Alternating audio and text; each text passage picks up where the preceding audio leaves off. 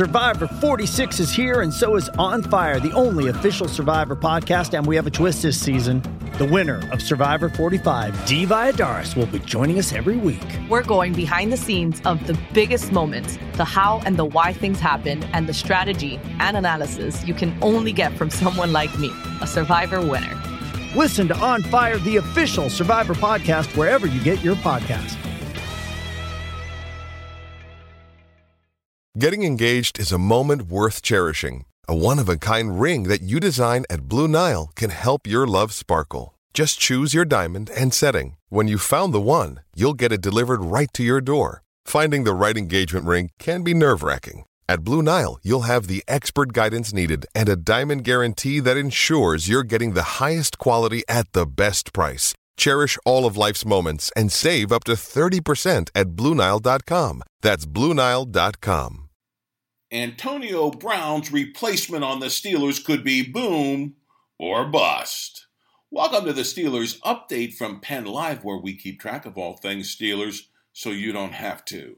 This is John Lucy reporting. Antonio Brown's catchphrase while in Pittsburgh was, "Business is booming." For most of 9 seasons, Brown lived up to those words, making it his business to catch footballs and execute big plays for the Pittsburgh Steelers. But the somewhat overlooked small school college player the Steelers spent a high third-round draft pick on to replace Brown could be very much a boom or bust product. As the dust settles from the NFL draft, there's much scrutiny on whether Toledo University receiver Diontae Johnson was really worth that high third-rounder the Steelers received from the Oakland Raiders in return for Brown. After all, Johnson's time in the 40-yard dash was subpar. There were other players on the board that Steelers fans liked far better, namely the blue-collar linebacker Chase Winovich out of Michigan. But those Pittsburgh fans watched in agony as none other than the New England Patriots promptly snapped up Winovich after the Steelers passed. Ouch.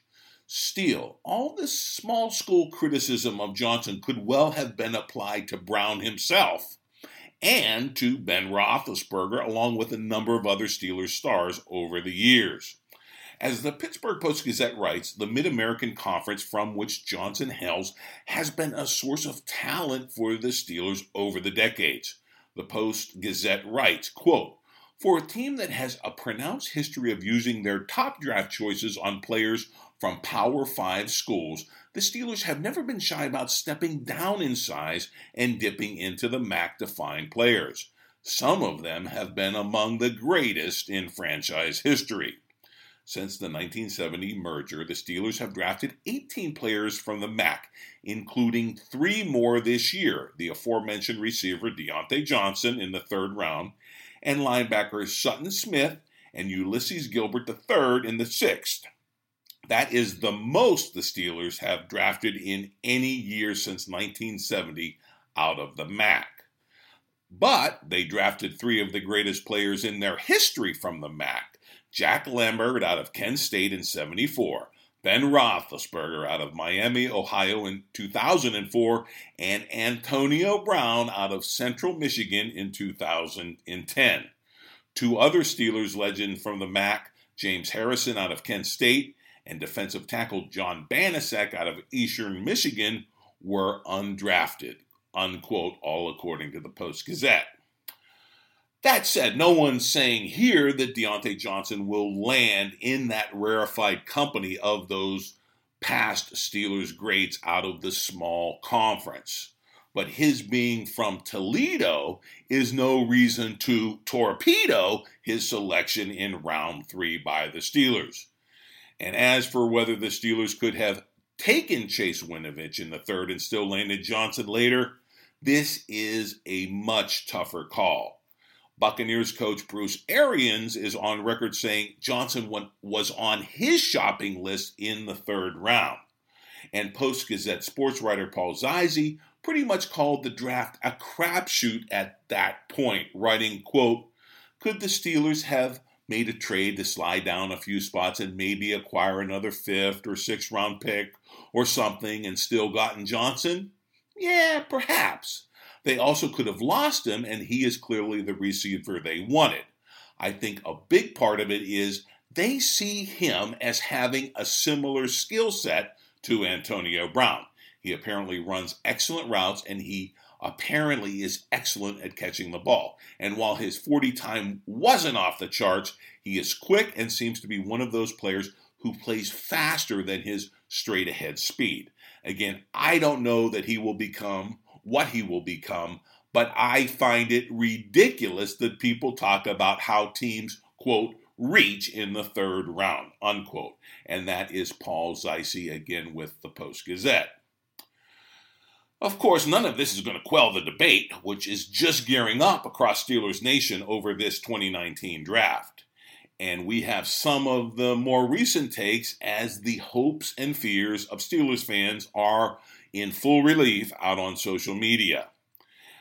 But if there is any consolation, perhaps Steelers Nation can find it in the draft score given to the Steelers by ESPN draft guru Mel Kiper Jr.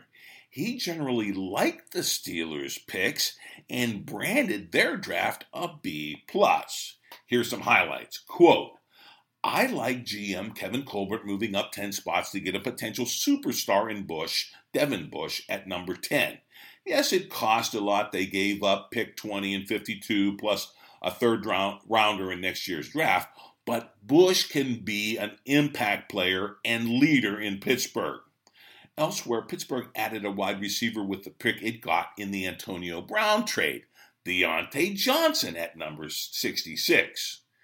Actually, he reminds me a little bit of Brown on tape, but he's not an elite athlete. We obviously can't expect him to be close to Brown, but if he gets into the rotation as a rookie, that is a win. Cornerback Justin Lane at number 83, a converted receiver, could be a starter as a rookie. I thought he had a chance to go in the top 40 picks, unquote, and that is all. Mel Kiper Jr. giving a good B+ grade to the Steelers draft.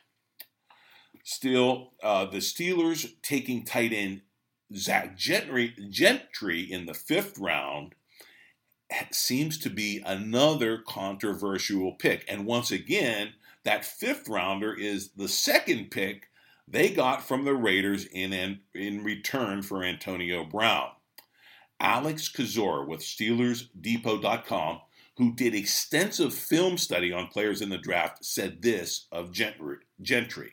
Quote, well, you never know who's going to wind up being available later on. It's easy to let hindsight be your draft guide, but I do think taking Gentry in the 5th is going to wind up being my least favorite of their 9 picks. Now, my take is this. The Steelers made one of the biggest moves in the entire draft by making that trade with the Broncos and going up 10 spots to grab that much-needed middle linebacker Devin Bush out of Michigan. For me, everything else about the draft is literally gravy because we got Bush and because we answered the question of that big hole in the middle of the defense. The Steelers' defense in 2019 should be night and day from the porousness of the past 2 years. And Bush will be the big reason why as he steps in for the injured Steelers star Ryan Shazier. In addition to the question marks surrounding Diontae Johnson, there are even bigger ones associated with that 5th round pick we were talking about, the big tight end Zach Gentry out of Michigan. In a sense, the Steelers traded away Brown for these 2 players, Johnson and Gentry, because they are who the team spent the Brown picks on. But was it a good deal? Sure, Gentry is a big body tight end with a huge catch radius, but he's rigid getting off the line and his blocking remains a work in progress. He could be an inviting red zone target for Big Ben, or he could have trouble getting off the bench and off special teams. If these raw college players flame out, it will leave the Steelers shorthanded when it comes to replacing the sure hands of Brown and also Le'Veon Bell, who's also playing for another team. So even though we know who the Steelers are going to replace Brown with, that's Johnson and Gentry, we don't know the answer to the real question. Will those players come anywhere close to making up for the production Brown provided this offense?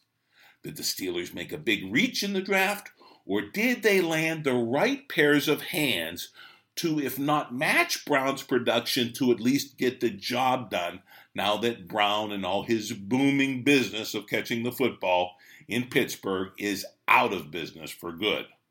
Only time in those dog days of Steeler training camp in August will tell, so stay tuned. Meanwhile, download the Steelers Update podcast wherever you download your favorite audio, and of course, log on to PennLive.com anytime for your real-time Steelers news.